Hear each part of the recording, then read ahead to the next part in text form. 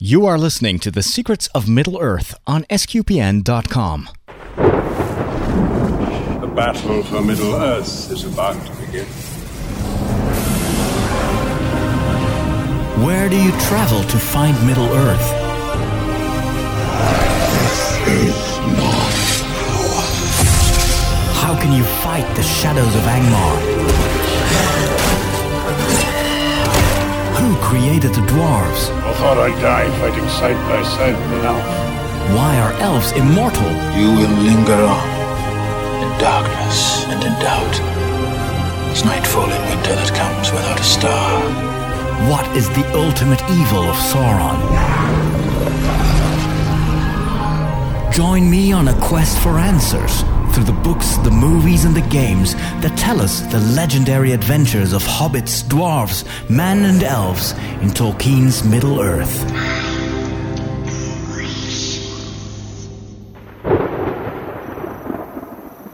Hello and welcome back to Rivendell, in the middle of the night for a new episode of The Secrets of Middle-earth. It's dark in Rivendell, it's in the middle of the night. In the background you hear the sound of some of the waterfalls and the other streams here. Crickets. Ooh, that sounded like a wolf in the background. I'm not sure. Anyway, here in Rivendell, it's quiet. Most of the elves are sleeping, I suppose. Actually, do elves sleep? I don't know. I should ask my friends. And I'm walking towards one of these very elegant curved bridges. And this one looks a lot like that bridge that we saw in the movie where Arwen and Aragorn kiss. This very romantic scene, actually probably taking place around the same time. It was during the night, and from this bridge we've got a beautiful view of the surroundings, the dark forests on the mountainside in the background, and on the other side a few of the towers of the buildings. Downtown Rivendell. I'm not even sure you can talk about downtown Rivendell, but I can see a few elves, not as many as during daytime. And I'm walking around one of these buildings here towards a camp in the distance. This is a skirmish camp. And this seems to be a place for elves to hang out and talk during the night, and there are even some musicians there playing the guitar or a lute. This is a very old elf. Well, they're all old, but this one actually looks old. But he's still a very good guitar player for his age. Some other elves are training their fighting skills on some dummies here. Probably preparing for battle, because you never know when you meet the forces of Angmar and you have to defend yourself. But I'm not going to stay here in this camp. I am actually heading to the guest quarters. And if you recall, we've been there before when we first entered Rivendell. And that's where we met Aragorn, who was staying there with Frodo and the rest of the team. Because in this episode we want to talk about Aragorn and his romantic relationship with Arwen. And that is not the first time in the story of The Lord of the Rings, or let's say in the history of Rivendell, that we hear about romantic relationships between elves and humans. And that's what we're going to talk about. And let me see if I can enter the guest house and meet not only Aragorn and Gandalf and Frodo and Gimli and Legolas, but also my friends. And here we are. Aragorn is still looking at the maps on the table, but also here in the same guest room is Inge, Dave, and Laura. So tell me about the relationship between the elf Arwen and the human Aragorn. I've heard that this is actually something that also took place in the ancient history of Middle Earth, and there was a very famous relationship between Beren and Luthien, isn't it, Laura? Yeah, that's true. Arwen and Aragorn are strikingly similar to Beren and Luthien, and the other interesting thing is both of them are their ancestors. They have these common ancestors from way back, before you get too worried about, inbreeding. It was 6,000 years previously, so okay. There's been a lot of generations. So both Aragorn and Arwen have identical ancestors. They're both from the same family? They both are from the same family, although Arwen is much more closely related. She's, I think, the great granddaughter. Oh, because she's an elf. Great granddaughter of Beren and Luthien. Yes, because there's only a few generations with the elves.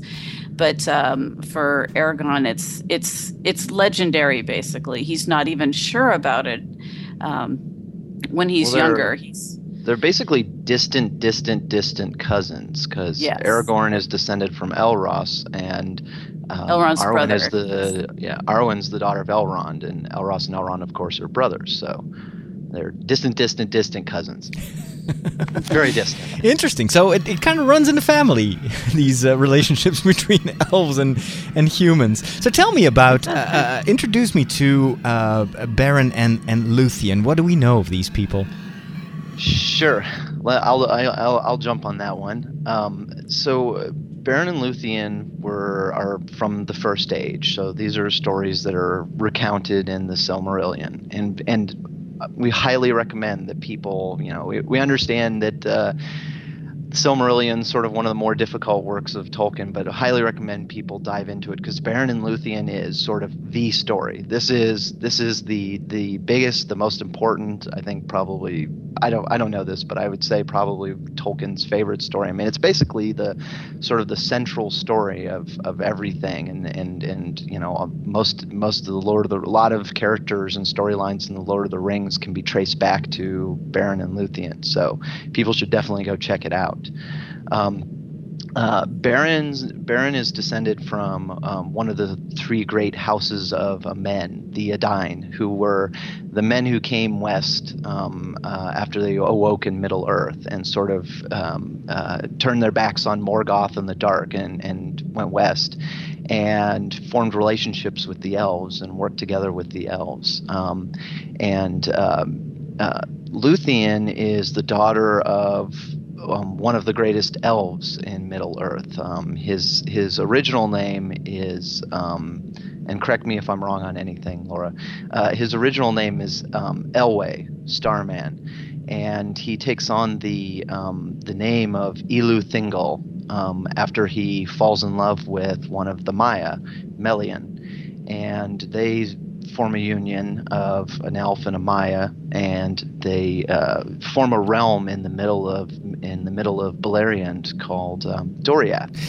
For newer listeners, can you quickly say something about the Maya and what is that? Yes, absolutely. So the Maya are Laura sort of talked a little bit about this last episode. The Maiar and the Valar are essentially these angelic beings that were created by Eru Ilúvatar, and they participated in the creation, and some of them descended down sort of from the plane of existence they were on and entered Middle Earth. But weren't the elves created by the how do you call them, the Maiars?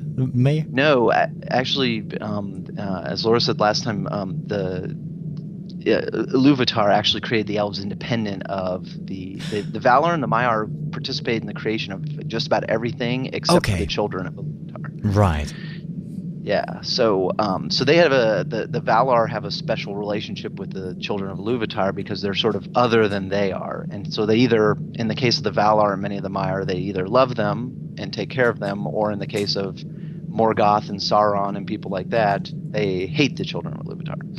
So anyway, Luthien's the daughter of Melian and Thingol. She is called the fairest of the children of Iluvatar, and she is Thingol's sort of his greatest love is his daughter, and he is very protective of her. Beren is being pursued at one point by the spies of Morgoth, and he manages to enter the hidden kingdom of Doriath. And it's important to understand that Doriath is protected by the power of Melian the Maiar.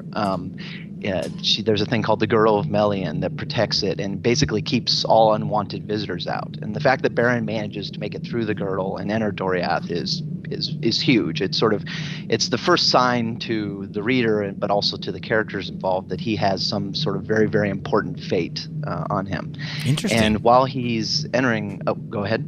No, I was just a bit struck by the fact that normally it wasn't allowed for humans to actually enter that area, but that he did. Yes, yeah. The Thingol was especially he was kind of a jerk in a lot of ways. Was Thingol very protect? Was it just protecting his family and the other elves, or was it also because he was actually hostile towards humans, dwarves, other creatures? He was protective, but you see that there's also a bias or a prejudice against men and against dwarves and other peoples of Middle Earth. So Beren finds Luthien dancing in the forest, and this is just a wonderful story, and I'd love to do more detail, but I should race through it. And eventually, Beren and Luthien fall in love almost at first sight, and they go before Thingol, and Thingol says, I'm not going to tolerate this. But it sounds like a prototypical, meeting the family of the bride, right? And the dad doesn't approve. That's exactly right. And so what he says is, I'll tell you what, I'll make you a deal, because he promised not to harm Beren, and he's obviously intends to try and put a stop to this. So he tells Beren, I'll make you a deal. You go get one of the Silmarils off of the Iron Crown of Morgoth up in Angband, and then you can go out with my daughter. Okay, what's that? A Silmaril? The Silmarils are the three great jewels that were made by Fëanor. That contain the light of the trees from across the sea, and they're sort of the Silmarillion is basically the story of these Silmarils, and they're kind of the central artifact of all of those stories, whereas the One Ring of Sauron is the central artifact of the Lord of the Rings. Wow! And, so that seems like an impossible quest. So he was actually probably condemning the guy to his death, because I think that was the plan. Exactly, that was the plan, exactly, yeah. Right. It's like going to say, go get the moon and bring it back, and then you can marry my daughter. Yeah. If you also add the fact that there's some giant monster next to the moon that will just eat you before you even get... Oh, no. So he basically sends him on this impossible quest, and people should, this is actually a very similar kind of quest to what Frodo's doing. Just wander into the central part of, to the realm of evil, to the very center of it, all by yourself. And in this case, it would be like if Frodo had to go into Mordor, get the ring from Sauron, and then throw it in the volcano. Yeah. So, or even similar to what we see in The Hobbit, where Bilbo has to steal. Well, it's a different. It's not really a quest, but there is some stealing involved. You have to go in the heart of darkness and try to basically steal something that is extremely dangerous and extremely difficult to obtain. Yeah, that's absolutely right. The beautiful part of the story is that he of course succeeds. He goes and manages against all odds to get this Silmaril, but along the way he's helped by a lot of people, including Luthien. And it turns out, in fact, that this story becomes more about her than it is about him. In fact, he wouldn't have stood a chance, but Luthien helps him all along the way. At one point he's captured by Sauron, and she goes and saves him from Sauron. And that's a key thing. Sauron's the major enemy of Lord of the Rings, and in the Silmarillion, Luthien kicks his butt. He's got a tower, and he's got Beren locked in there with some other people, and Luthien goes and, with the help of this other character, throws down the tower and basically restrains Sauron and says, either give me mastery of your tower or I'm going to destroy your body. And so Sauron says he gives up and runs away. So Luthien actually kicks Sauron's butt. Wow. And then she helps Beren get in to see Morgoth, and she sings a song that's one of the most powerful songs of that anyone's ever sung, and sort of puts him in an enchanted sleep. And Beren cuts one of the jewels off, and they run away, and they manage to fulfill Thingol's quest against all odds. And that, of course, that's not even where the story ends. Along the way, some other things happen, and Beren ends up dying. And Luthien tells Beren to sort of, linger in the halls of Mandos, which is where the elves typically go, and it's across the sea.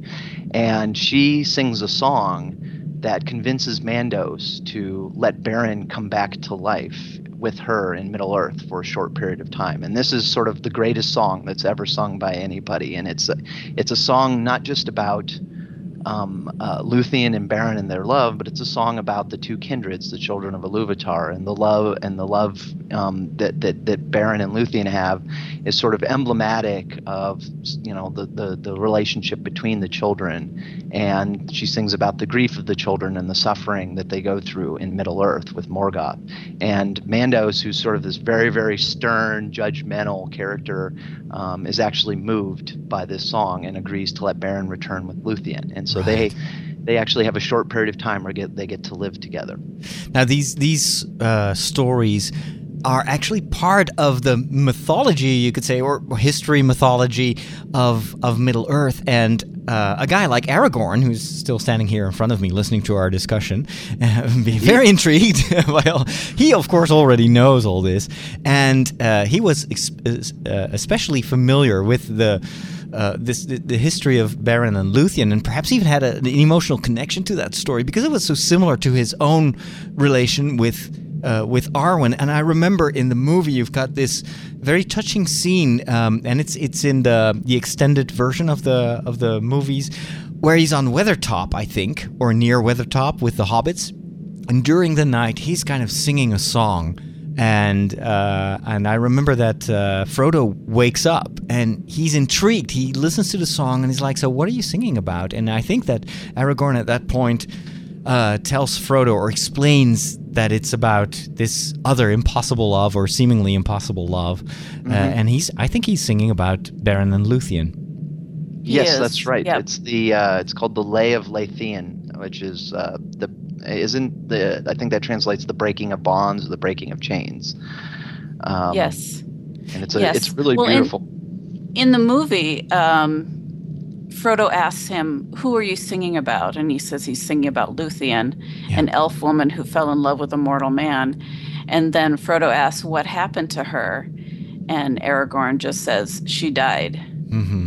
So it's very touching in the movie. And that's sort of that's one of the central parts of the story, that in the end, by choosing to be with Beren, Luthien is choosing a mortal life. She chooses to actually pass on and then leave the circles of the world after she dies, the same way that men typically do. And this sort of starts this whole pattern of the half-elven who have a choice, the way she did, to choose to be accounted among the elder children, which means that they're essentially immortal and they're bound to earth, or they can be accounted among the followers, the men, who die and go they know not whither. Yeah. And, now that's the choice that Arwen faces too. This whole idea of an elven human relationship is not entirely new in literature. And Inge, you did some research on this theme in existing mythology. Can you tell us a little bit about what you found about these mixed relationships? Yeah, and in the meantime, while you are preparing to tell us about that, I'm going to walk outside again, and I'm just going to try to find that one bridge where Arwen and Aragorn kiss, and I'm not sure if I'm going to find it, but it must be somewhere around here. But I'm just going to take a stroll in in the very dark surroundings of and dark in terms of it's night. But I'm just going to take a stroll outside during the night here in search for that bridge. But tell us about these existing these mythological relationships.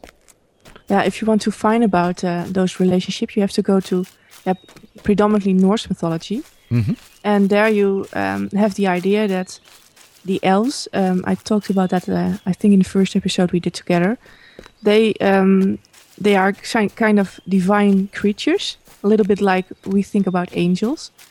And it seems like that the original elves were humans who were raised to the elfhood, or elevated to the elfhood in a way.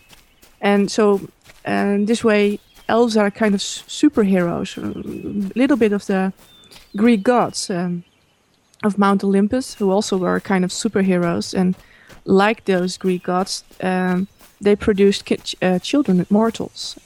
That's true. You see that in Greek mythology already, that there are certain relationship between the gods and humans, and you get these demigods that have both human characteristics, are definitely more vulnerable, more fallible also, but they also seem to have these magical powers. Yeah, it's the same in the Norse mythology. So if you look at the name of royal houses in the Viking time of Vikings, then you have lots of names that refer back to elves, because in Norse. Sorry, you're overpowered a little bit by the noise of the waterfall. I should have taken this into account when I went here. It's very loud with all that water. Okay, it's a bit more quiet here. You were saying? I was saying that if you look at the lines of kings, that if you look at their names, they have elven names, like for example Alfred. So if you are called Fred or Alfred, that's actually an elven name. Really? And yeah, because the word of elf, A-L-F, that's the Norse word for elf. And so you have also the name Olaf Geirstad-Alf. That's also a king. Yeah. And one of the kings also is named Gandalf. So that's where the name of Gandalf comes from. That's an elf with a wand, the wand elf. That's Gandalf. Interesting. And and there's, for example, in the saga of Rolf Kraki, there's a king named Helgi, and he rapes and impregnates an elf woman. And because that's the most beautiful woman he's ever seen. And so you see this quite violent relationships more often. And one of those relationships produces a half-elf princess called Skuld, who also was very skilled in witchcraft and also raised an army to fight, and was, because of her witchcraft, invincible in battle. So they needed to take her down before she was raising her army from the dead again. Now, in these mythological stories, is that a relationship? If there are these mixed relationships, is that a type of relationship that is always doomed, that is always ending badly, or can it also be beneficial? Yeah, well, I cannot really say that, because I don't have seen that in that way. But yeah, when I read about it, it's usually queens who are impregnated by men, and then later find out they are elves, so they are kind of misled. How do you say that? Oh, okay. Or they people get raped. So I think that it's not kind of a romantic relationship. It's more like what you see in the Greek saga. That it's kind of overpowering. Definitely too violent for Tolkien's tastes, because he kind of toned it down. There's one similarity that I want to that I at least see in what you told us, Inge. And that is that usually in these relationships, it's kind of the man that are the leading factor. Dave or Laura, what can you tell us about these elven-human relationships in Middle Earth? Is the elf always female and the male party always human?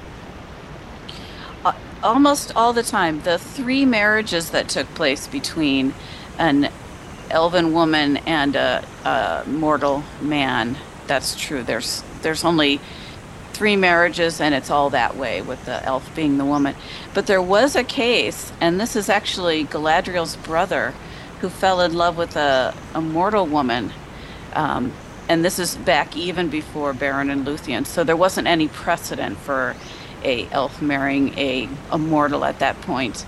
And that story ends kind of badly. They fall in love, but they don't get married. And basically what happens is he gets slain in battle and decides to wait until the end of Arda in the halls of Mandos. He doesn't get resurrected. He doesn't get re-embodied. And it just happened. It was a very short affair, really, in their youth, and then it ends sadly. So it seems like Tolkien didn't think it would work very well if it was the other way around, because he thought that the human woman would be too shamed to be growing old while her male lover stayed eternally young. Right. It's more acceptable for guys to get old. Yeah. By the way, it might also be an extension of his personal experience. So I have a quote from him from one of his letters that he wrote, where he says that basically Luthien, the story of Luthien is inspired by his experience with his wife. Oh, really? So Tolkien was older than his wife? No, she was older. Actually. Oh, yeah, she was older. But it was more. What it was is that he felt like he was marrying up. That she was sort of too good for him, and so I think he likes that sort of romantic story of the man marrying up to the woman who has significantly more dignity than he does. Well, she was very beautiful. She was 19 and he was 16 when they first met, and his guardian, because he was an orphan by this time, his guardian, who happened to be a Catholic priest, said, "No way are you having anything to do with this, older girl." So basically, they were forbidden to see each other until he was 21. Interesting. And we're talking 3 years, whereas between humans and elves, we're talking sometimes a difference of thousands of years. 3,000 years, yeah. How can they even talk to each other? But the other fascinating thing too is that on Edith Tolkien's, his wife's grave, it has the mark Luthien, and on his grave it says Baron. So that shows you how important this story was to him. Okay. Mm-hmm. Hey, I have difficulty focusing on the discussion because I'm so mesmerized by the view. I've discovered this beautiful corner here in Rivendell, and I don't think I've ever been here. There are actually 3 curved bridges. They all look very similar, and I'm on the lowest one, and there's this crack in the mountainside where there's a small waterfall, and and if I look up, I can see the last homely house, and then 3 bridges, and on different levels, and it's just stunning. And morning is broken here in Rivendell, so it's early in the morning, and I'm just gasping at so much beauty. And I wouldn't be surprised that one of these bridges was actually the bridge that we see in the movie. And so I'm just going to walk up to that second bridge while we continue our discussion. One of them is. Yes, well, and even if it's not, we'll just pretend it is. Yeah. But this is definitely a very romantic spot here. And you know what? Tolkien, even though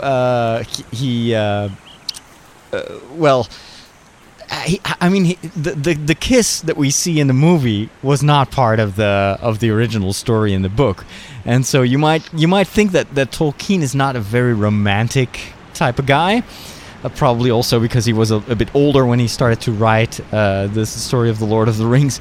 But it seems, according to what I read, a lot of his descriptions of Rivendell actually stem from his impressions of a beautiful vacation that he had in Switzerland, and he's raving. Yeah, he was raving about the surroundings of this place I think he spent some vacation there with his wife and some friends or family, I don't recall. Yes, that's true, Father. And he took a lot of cues from that particular vacation when he needed to describe Rivendell. And so Rivendell, it's a little bit like Switzerland in Middle-earth. Isn't that great? Well, the other interesting thing about Aragorn and Arwen in Lord of the Rings is that unlike the movie where you see her a lot, she only actually has one scene in the entire Lord of the Rings where she speaks. Really? And that's almost at the very end. Yeah. The story of Aragorn and Arwen is in the appendix because most of it happens before the events of the Lord of the Rings, before and after. But if he expands upon it, and it's very important for the later story of Aragorn. It is, and actually, if you think about it, you're reminded of her influence over him at very key points in the book. Like when they're in Rivendell, she's there, although she doesn't speak, but you see the relationship between the two. And then again in Lothlorien, you're reminded of her. Galadriel brings her up. And then right before he takes the paths of the dead, Arwen sends him a message. So she's always kind of underlying in the book. Why wouldn't Tolkien talk about that a little bit more? If it's so important for Aragorn, why didn't he include that in the main story of Lord of the Rings? Would it slow down the stuff too much? Would it make Aragorn too vulnerable? It certainly couldn't slow it down anymore. Well, I don't know. Perhaps even Tolkien has. That's a very good question, especially considering how he did Beren and Luthien in the Silmarillion, because that's kind of the central story there, whereas Arwen and Aragorn is in the appendix. So that's a good question, and I don't really have the answer. Well, it could just be that he's just not a very romantic guy. He's more interested in history. And romance might. I don't think that's exactly it. Okay. I think part of it has to do is that he's telling the story of the Lord of the Rings from the point of view of the hobbits. That's true. And they don't really have a lot to do with Arwen, and we're a lot more distant from Aragorn. We don't really get to hear his innermost thoughts. Mm-hmm. So I think that's part of the reason why that's in the appendix, but in the movie, I think they do a good job of bringing her to the forefront, because otherwise, she is really a very important character in Lord of the Rings, even though she's not in the forefront. Yeah. But she's not directly involved in any of the action in the quest, and I think that's a device Tolkien uses a lot, that he buries things sort of beneath the surface and points to them, and leaves the reader wondering about them and sort of trying to dig beneath, rather than just sort of putting everything explicitly on the surface. I do think there's something to what you say, Father, though, about Tolkien not being a very romantic guy. I remember reading someplace that his relationship with Edith, although he loved her very much and called her Luthien and all that, on the other hand, I don't know how many very romantic moments they shared. I understand that she was kind of a stern woman, and that they had sort of a very prim and proper relationship. So, but I don't want to overspeak. I don't really know. Anyway, the world that he created, it definitely has a couple of very romantic spots. Even though later on, when we go and travel to the Misty Mountains, we'll get into much harsher environments. But here in Rivendell, my gosh, I'm just standing on the upper bridge now, looking down at the water below. There's a huge waterfall on the left side, and I can see these other two bridges, and it's just stunning. I mean, I could just stand here all day long and just look at the water. There's kind of an hypnotic effect of these waterfalls on me. It's just so beautiful over here.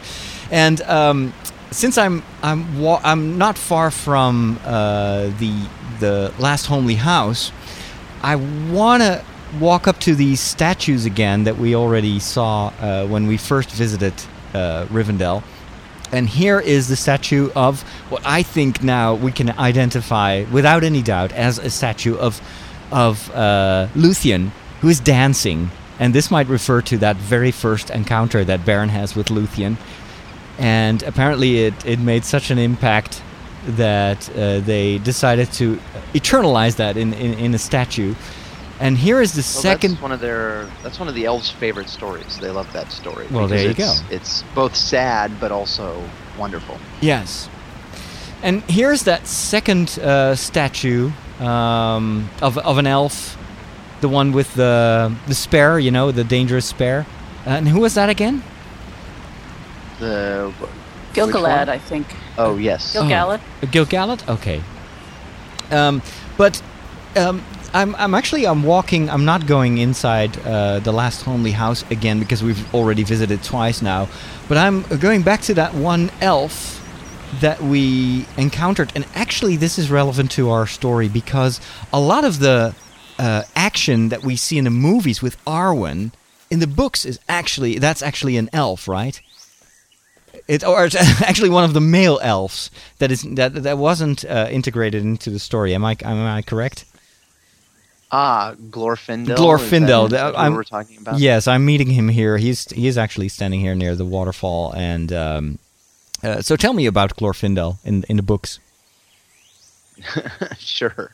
So Glorfindel is actually this is sort of we touched on this a little bit the last few weeks. We lost somebody.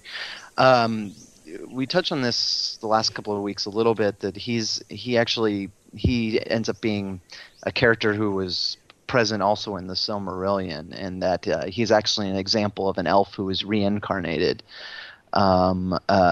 He died fighting a Balrog during the fall of Gondolin, which is this hidden elven city. It was sort of the last stronghold of the elves in Middle Earth during the war with Morgoth, and he actually died. But because he was so heroic and he sacrificed his life to save his friends, the Valar sort of gave him the gift of being reincarnated to go back and help in Middle Earth some more.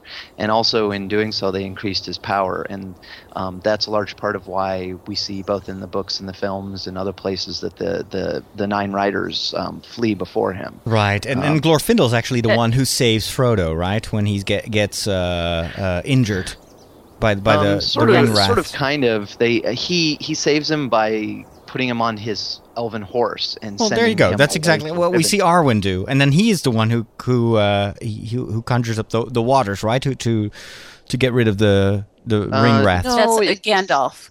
Oh, was that Gandalf? Yeah. Oh, okay. I'm confused then. The waters sort of happen because of Elrond's power on the valley, and Gandalf sort of adds some embellishments, the horses and whatnot.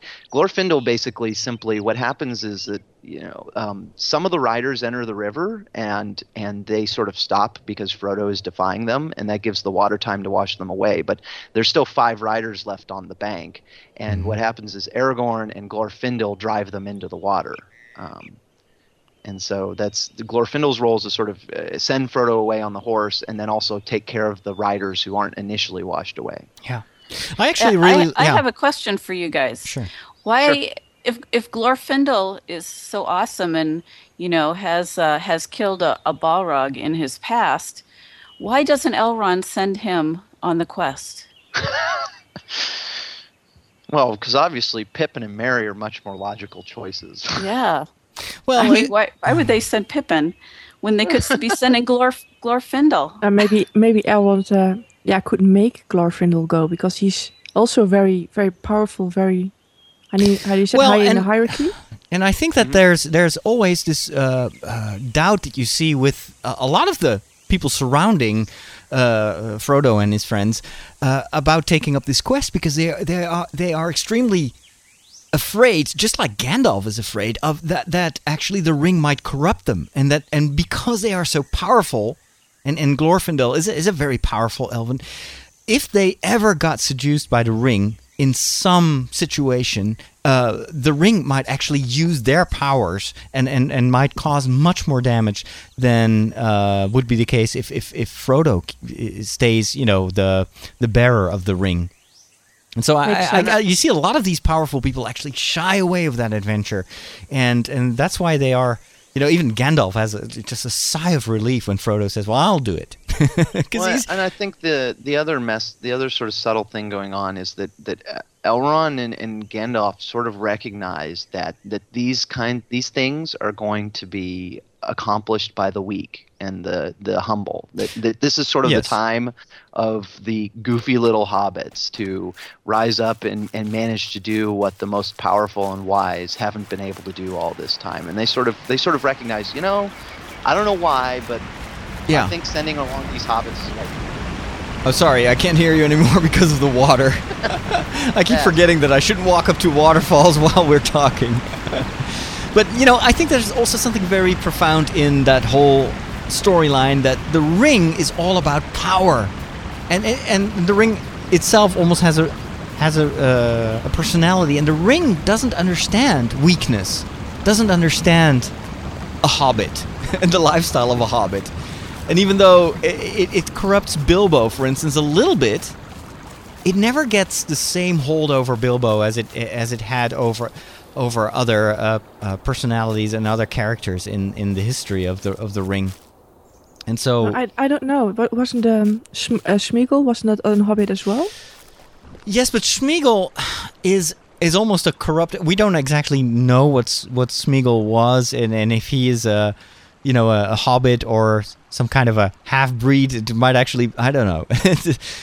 He definitely has the same ears as hobbits have. Well, remember, I think they point out that the key difference with Bilbo is that he began his possession of the ring with an act of mercy. Act of violence, yes, and Smeagol by an act of violence, because he killed his brother, and so that immediately gives the ring a lot more power. But then again, the ring was almost a little bit also a hostage of Smeagol, because in the end, the ring couldn't do much damage for a very, very long time, and it was only later on when Frodo gets the ring, and the ring again is in the vicinity of these very powerful people like Gandalf, like the elves. That is where things really get dangerous. And I remember there's this moment with the Wood Elves, right?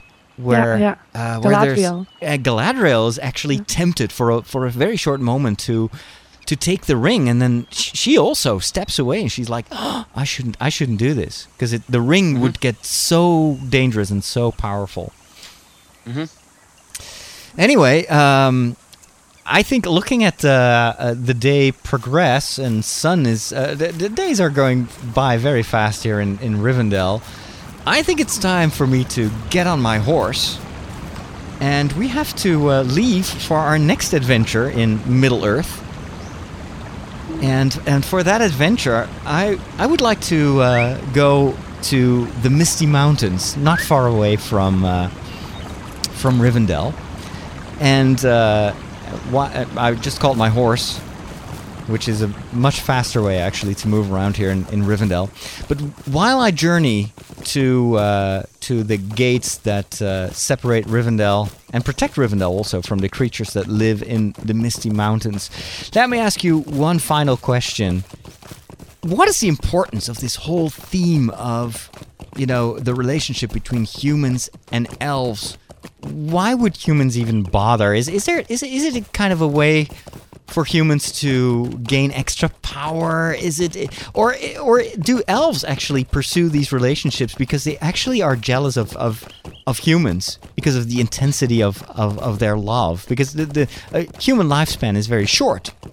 So, what are your thoughts about that? Inga, what themes do you see in the sort of more traditional mythologies? I mean, what's the driving force behind those relationships there? Yeah, I think just pure instinct, lust, mostly. Men who rape elven women because of the beauty, and then they follow their instinct, so to say. And right. Yeah. So and I think Tolkien sort of takes that and adds a slight twist to it. In it's less banal than lust, and it's more just they're so taken by the fairness and the beauty of these, of the elves, that there's sort of this longing in all the children of Iluvatar to access the sort of bliss of the west of Valinor, of Iluvatar, of creation, and within the circles of Arda, the firstborn, the elves, sort of have that a little more than the men do, and so the men kind of look up to the elves in almost the same way the elves look up to the Valar, and I think that's sort of part of it. And then particularly when you have a male human and a female elf, that there's also the romance enters into it. Well, and in a way, there might be this fascination of humans for the elves, but the other way around, the opposite is true as well. The elves are fascinated by humans, and even though some of the elves might have a little bit of a, let's say, a hostile attitude towards humans, like what's his name again? The Thingol.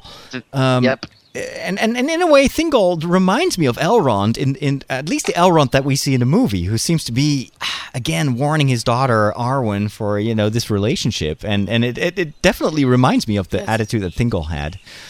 Yes, I think the Elrond of the movie is much more like Thingol of the books. Yes, Thingol-ish. Yes, and in a way, the Arwen of the movie is also more like Luthien of the books too. More of a go-getter. Yeah. Yeah, she has much less of a passive role than Fortunately she does for us, otherwise it would be quite boring, I think, if Arwen would be extremely passive and never saying anything. That's one thing they did in the movie that I actually kind of like it. I think they went back to the story of Beren and Luthien, and they brought some of that in for Arwen. They brought in some of the Luthien characteristics for Arwen. Good for us. Yeah. But there's also, and you see that with Arwen, there is this will to actually give up her own elvish, prerogative of living forever, etc. For she's love. One of the half-elven, so she has that choice, and so do her brothers. Although that's not addressed in the book, she can choose what she wants to be. Right. Okay. I wonder if she knows what Elrond is trying to. Elrond is trying to dissuade her from choosing mortality, but Elrond's own brother chose to be mortal. Right, so that runs in the family. But it's something, there's something extremely romantic about the idea of giving up your own immortality for love, because you just love this man, and you you don't care. As long as you can be with the person you love, you're ready to give up even what makes your life so unique, and it's basically giving up some of the most precious things of your life. For love. To me, the end of the story was really touching, because at the end, Aragorn dies because he just is mortal, and he has a shorter lifespan, and so she's so bitter about it. So she goes back to Lothlorien, which is also fading away because Galadriel left already, and I think she lies down there and dies there as well. Okay. But he does say something to her at the end, which reminds her that, beyond death there is hope. He says, yes. In sorrow we must go, but not in despair. For behold, we are not bound forever to the circles of the world, and beyond them is more than memory. Yes. And with these profound words, I think it's time for me to leave the protective surroundings of Rivendell. I'm here at the big gate north of Rivendell. Two elven is it actually elves or elven? I think it's elven, right? The plural are standing guard here, keeping Rivendell safe. And if I go through this gate, we're going to ride up the mountain to the entrance of the Misty Mountains. And in the meantime, while I'm doing that, I want to thank our listeners for, again, downloading this show. And I want to remind you that all our previous episodes can be found both on iTunes, just look for Secrets of Middle-earth, and on our website, secrets.sqpn.com. And on secrets.sqpn.com, not only you will find The Secrets of Middle-earth, but also a lot of other shows that are dedicated to books like Harry Potter or movies like Star Wars. And we might even do Narnia and similar stories in the future. So go over to sqpn.com. While I'm turning, let's see, I gotta go east here. And my horse is getting a little bit anxious because, yes, we are definitely leaving the sunny valley of Rivendell, moving up north, and it's getting already slightly colder. Vegetation is diminishing because we're moving up and up and up. I can still hear some birds, but the colors are definitely turning to gray and white. And now the pine trees are taking over.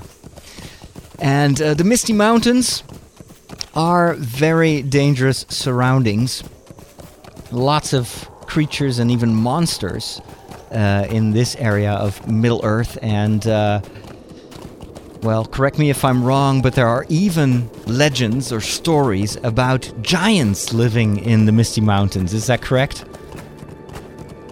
Yes, it is. Stone giants that hurl great boulders at each other. And you don't want to be caught in the middle of that. Yeah, we hear about them in The Hobbit, but only in passing, and we never get the details. But perhaps, if we explore these Misty Mountains next time on The Secrets of Middle-earth, we might bump into one of these giants. Would that be cool? I hope they won't throw rocks at us, because then it would put a quick end to the episode. Anyway, I've arrived here in the harsh, cold environments of the Misty Mountains, and if you want to explore these areas with us, tune in next time to The Secrets of Middle-earth. Thank you for listening. See you next time. And Laura, do we have a quote to end this episode? Yes, we do. It's from The Hobbit. It does not do to leave a live dragon out of your calculations if you live near him. Very well. Thank you very much to Dave, Laura, and Inge for joining us on this episode of The Secrets of Middle-earth. I'm continuing my trip here in the Misty Mountains, and I say goodbye. See you next time, and until then, God bless.